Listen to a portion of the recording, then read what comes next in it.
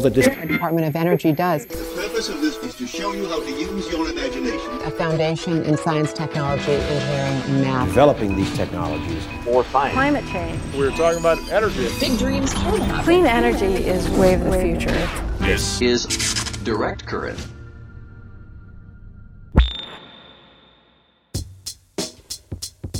Welcome back to another episode of Direct Current, an Energy.gov podcast. I'm Allison Lantero. And I'm Matt Dozier. So, Allison, how do you feel about tech support? I get a headache just thinking about it. Yeah, it can be pretty awful.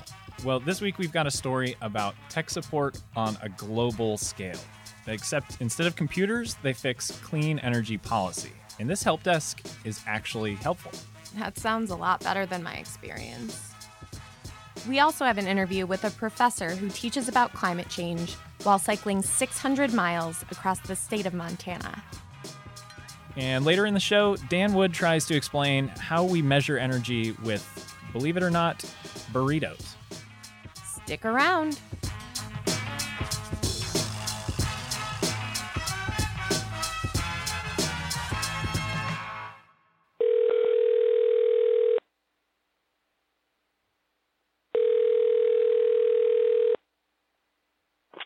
Hi, this is Sean Esterly with the Clean Energy Solution Center. Hi, Sean. I'm an energy minister, and the government I work for really wants more renewable energy, and we just don't know where to start. Can you help me?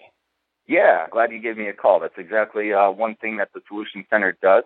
So in a sense, it's kind of like tech support, but specifically for clean energy policy. We actually have an Ask an Expert service, and through that we can provide technical assistance to you and to your government to help you with those clean energy policies that you're struggling with.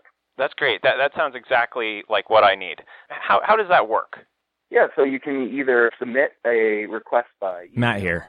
Okay, so obviously I'm not really an energy minister, but the Clean Energy Solution Center is real.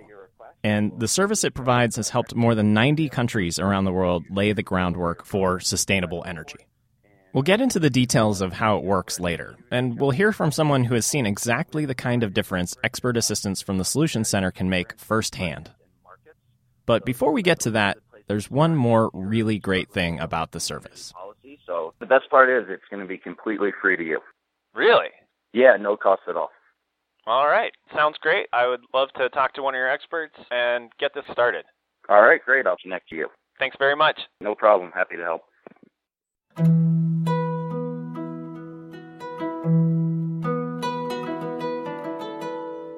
It was 2008, and the energy situation in West Africa was looking pretty bleak.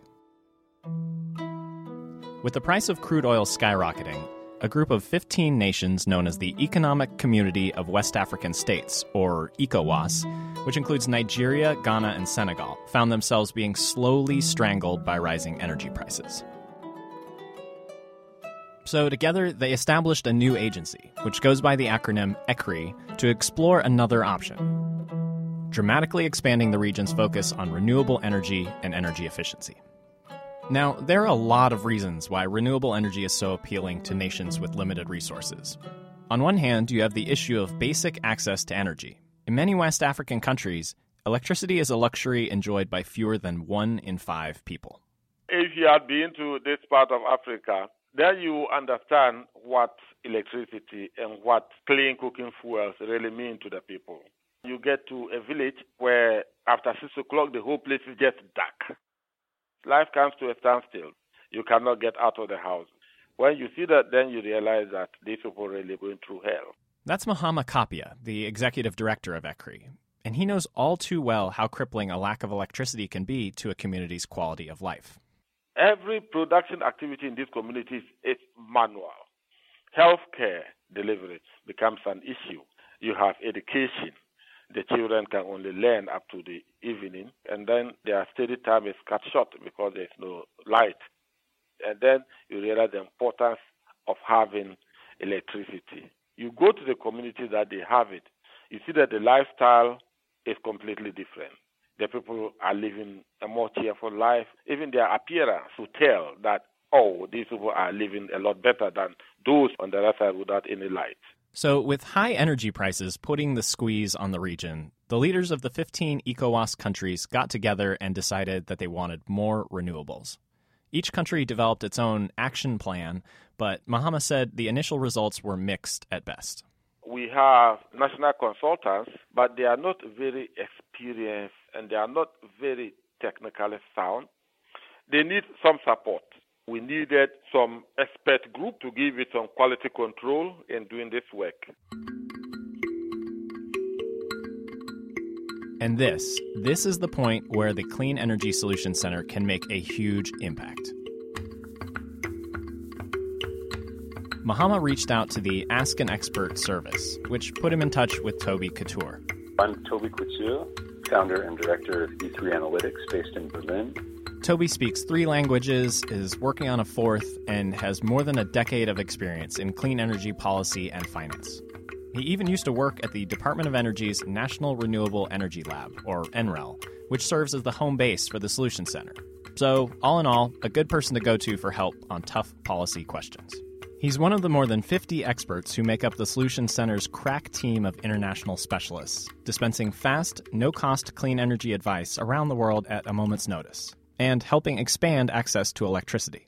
The need for electrification is so huge and growing that any effort to support access to electricity, access to affordable electricity, I think is going to pay dividends for decades to come. And while having electricity does play a big part in someone's quality of life, Toby pointed out that it's also an essential ingredient for a thriving economy. Without reliable access to affordable electricity, it's very difficult to have sustained economic development. It's routinely cited as one of the biggest, if not the biggest challenge that businesses in Africa face. Imagine trying to run a company if your power constantly went in and out. At the very least, it could put a serious dent in productivity. Toby said that happens even in some of the region's major cities, including the capitals of Nigeria, Ghana, and Cote d'Ivoire, which all suffer from unreliable power grids. He also said that renewable power like solar and wind can alleviate those problems, often at surprisingly low cost. Most people still think that solar power is more expensive than gas or than coal plants. And the reality in a growing number of countries is that's no longer the case.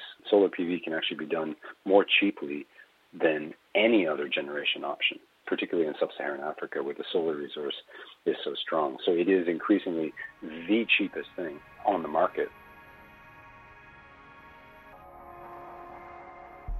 Solution Center experts like Toby bring with them a wealth of knowledge like this and a deep understanding of how and why energy policies succeed or fail.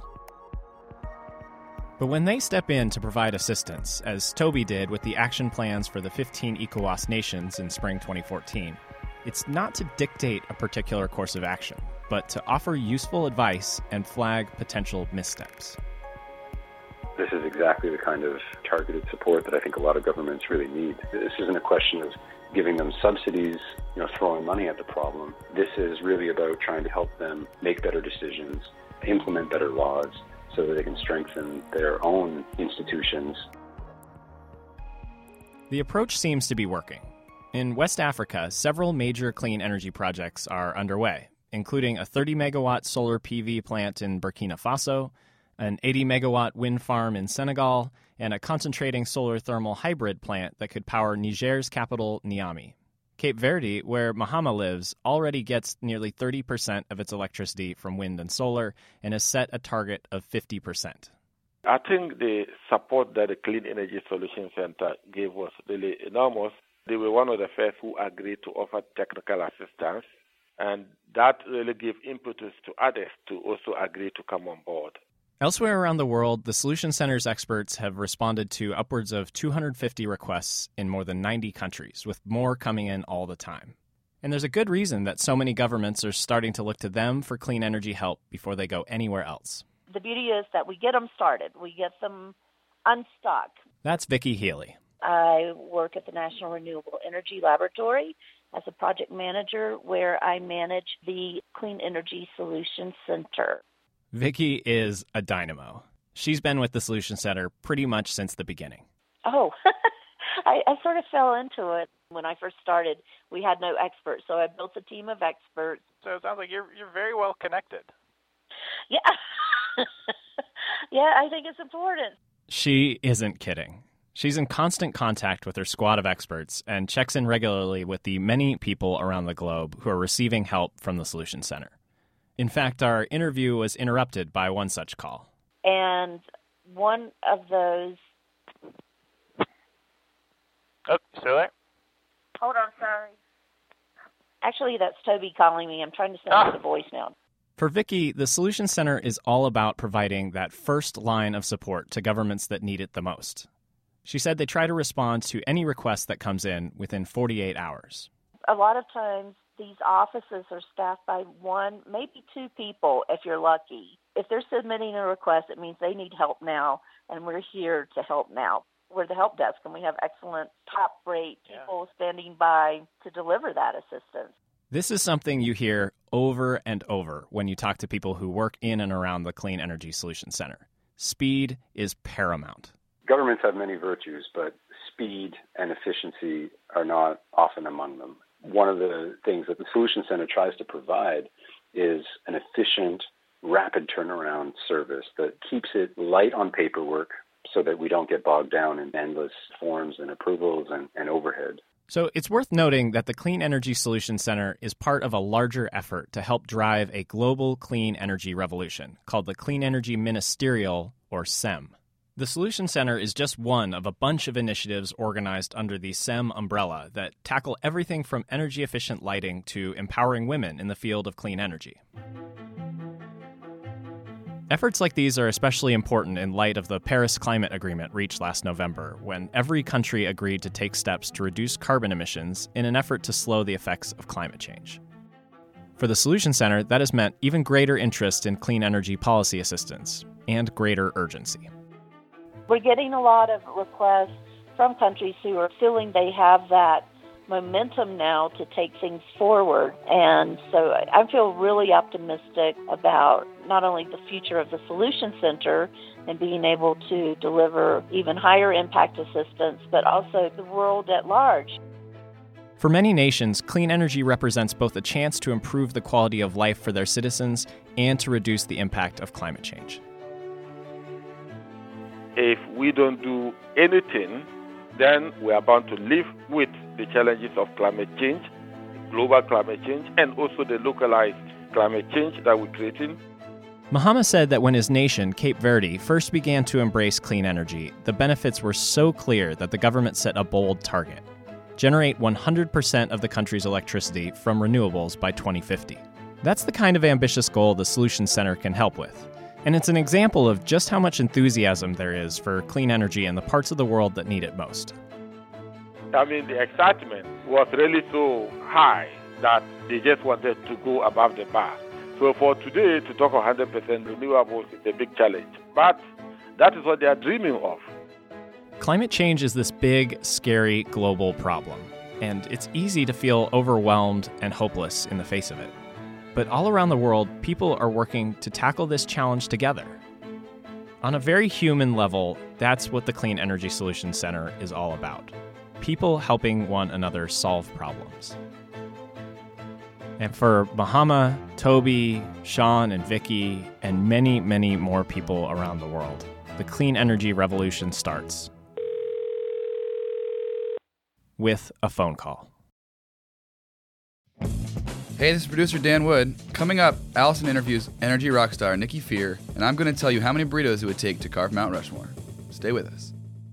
Around the world, women play an important role in energy innovation, but sometimes that role goes unrecognized. The Clean Energy Education and Empowerment Initiative, otherwise known as C3E, was created to recognize women doing amazing work in clean energy fields and to encourage other women to get involved in clean energy research and development. Now in its 5th year, C3E's annual Women in Clean Energy Symposium was held on May 31st at Stanford University. Ahead of this year's symposium, I got a chance to talk with award recipient Nicky Phear about nature, climate change, and teaching on a bicycle.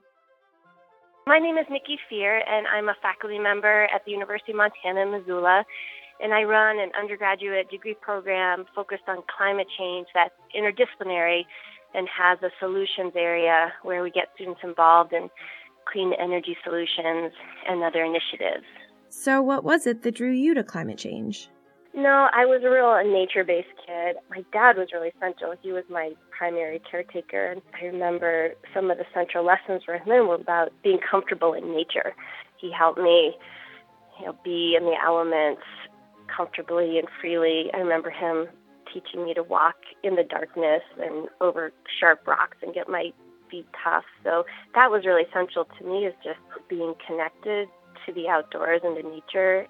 And I think that piece, not necessarily from a science perspective, but more of a care and appreciation and general sense of wanting to understand human-land connections, started at a very young age. But my first job was actually leading people in the outdoors to Outward Bound in the mountains. So I was a leader of high school and college students on trips that lasted anywhere from 3 weeks to a month in the mountains of Colorado. That sounds incredible. So when you teach now, how often are you outside versus how often are you in a classroom? Well, I would say it's a mix. I teach one lecture class on campus. I teach an internship program where I get students involved with work with local organizations. I teach a course in Vietnam every other winter session for a month in the Mekong Delta, looking at climate change impacts and adaptation. And then I have also developed several courses in Montana, one by bike across Montana, looking at energy production and climate change impacts. That's 3 weeks, 600 miles across Montana.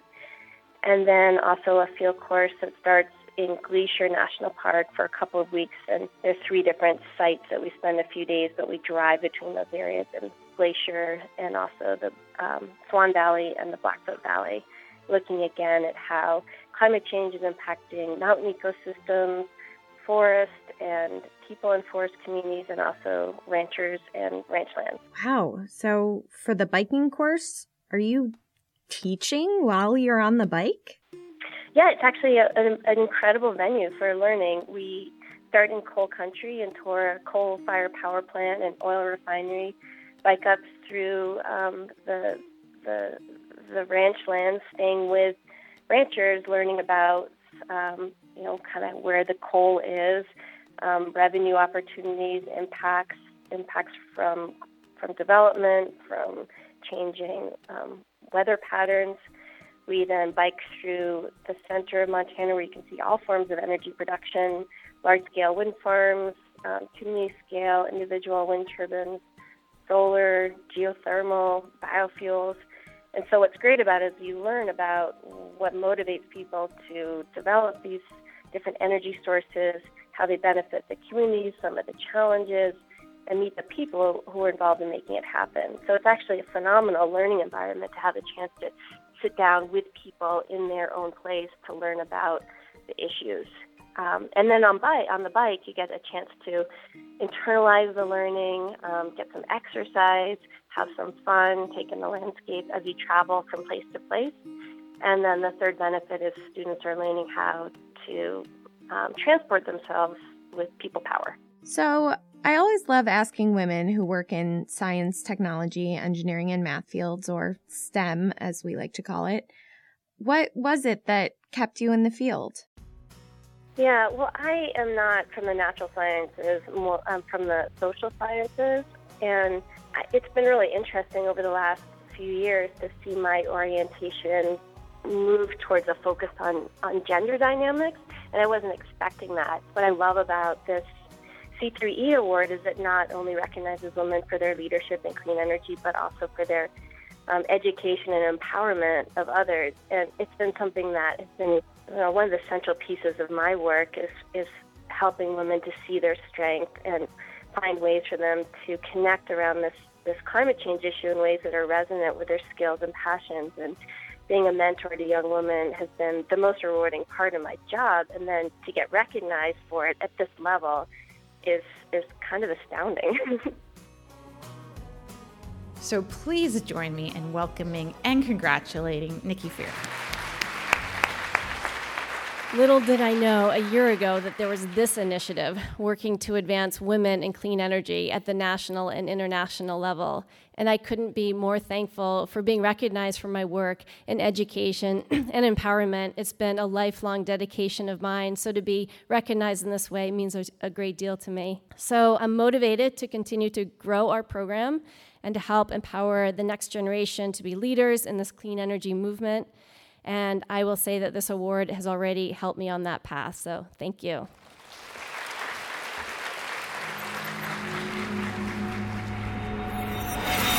In our first segment, Matt talked about the opening of a 30-megawatt solar plant in West Africa. But do you know what a megawatt is? What does that even mean? I know two guys who I think can help us understand energy and power with units that are a little bit easier to understand. What up? Hey, this is Dan Wood, and I'm here with my colleague, Paul Lester. Hey-o. And we're at our favorite local burrito joint to talk about energy and units of energy. Now, before your ears glaze over, I know that's not a saying, but before your ears glaze over, we promise to make this interesting, or if not interesting, a little bit weird.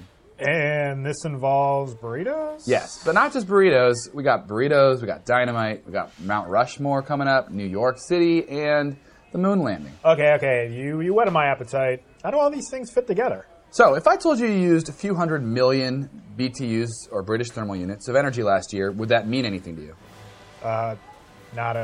Nothing at all. Sounds like a lot, though. So, it is a lot, but the reality is that New York City, for instance, uses 18 million times that amount every year. That's 2.6 quadrillion BTUs of energy every year. It's kind of incomprehensible, right? Oh, yeah, definitely. I have no comprehension of that. I mean, I know that you can count to a quadrillion just in your spare time, but a lot of us can't. I think we need new units of energy. There's so many that exist already, but none of them really are very descriptive. They're all kind of esoteric. Calories, joules, British thermal units, therms, quads, kilowatt hours, and something called a foot-pound, just to name a few. And all this time I thought a foot-pound was something people just did at a Mumford & Sons concert when they're really feeling the funk, am I right? I'm getting hangry, so you go on. I'm going to eat some chips right now. So let's make some new units of energy. Better ones, weirder ones, ones that you can really understand because they're from the real world. Let's start with burritos. Okay, so like burritos, like the burrito that I'm looking at right now that looks absolutely delicious and amazing? Yes. You know, burritos contain a lot of energy. This burrito in front of me has carne asada, rice, cheese, maybe some veggies. All these amazing proteins, carbs, and fats, they help you do work. You know, they help you to stay warm, they help you to pump blood, move your muscles. So this burrito in front of you, it has 1,200 kilocalories in it. You know, if you were to burn a 1,200 kilocalorie burrito, it would heat up 1,200 kilograms of water by 1 degree Celsius, which I think is pretty amazing. Oh yeah, definitely. That sounds pretty good. All right, so there you have our first new unit of energy, burritos. Instead of saying, I left my lights on all day and it used up 8,000 BTU, you can say, shoot, I left my lights on all day and it burned up 2 burritos worth of energy. Does that make sense? Yeah, that makes sense, but are we actually going to eat this burrito or just talk about it? Yeah, I mean, you can eat it, but I'm going to keep talking. Okay, that sounds like a good deal to me. Okay, so here's something that's going to blow your mind. Are you ready? I was born ready. Okay, well, get this. Pound for pound, which do you think has more energy, dynamite or a burrito? My gut tells me dynamite, but I have a feeling you're going to say burrito. That's right. It's a burrito. Very intuitive of you. So a burrito contains more pound for pound energy than a stick of dynamite. Wow. Me and this burrito, the one I'm eating right now? Yeah, the one that you're eating right now. Wait, how does that work? So here's how it works. Your gut is amazing. It is responsible for taking really good care of you. While dynamite releases energy like... Think about it. Burritos, they release energy over the course of hours and sometimes even days. Your gut does that for you. If your gut wasn't there, it would release energy like that at a drop of a hat and you would explode. So you got to handle that burrito with care because you never know when it's going to blow. And you got to say nice things about your gut. Well, thank you, gut. So this brings us to our second unit, the Rushmore. As in Mount Rushmore? Right. Like the presidents? Yes, the presidents. This is South Dakota. Our next unit is called the Rushmore because it approximates the amount of energy expended when Mount Rushmore was carved using dynamite. I had to do some rough estimates here, very rough, but I calculated that Mount Rushmore required about 56,000 sticks of dynamite to create. Now, when you compare it, that's just over 7,000 burritos worth of energy. So Rushmores are really big, but you know what they're a lot smaller than? Do you want me to guess? No, I'll just tell you. It's a lot smaller than what I like to call a New York minute. Now, according to the National Academy of Sciences, New York uses more energy than any city on Earth. That's 2.8 times 10 to the 18th joules per year. That's not just electricity, that's fuel for cars, heating oil, and whatever the vendors use to heat up the hot dog carts. The finest hot dogs in New York City. It's an astronomical number, and if you divide that number by 365 days in a year, then by 24 hours in a day, and then by 60 minutes in an hour, you get an average energy consumption for a New York minute. So that's why it's called a New York minute. Does that make sense? Yeah. So guess what? It's 150 times bigger than a Rushmore. For every square mile in New York City, a half of a Rushmore is used every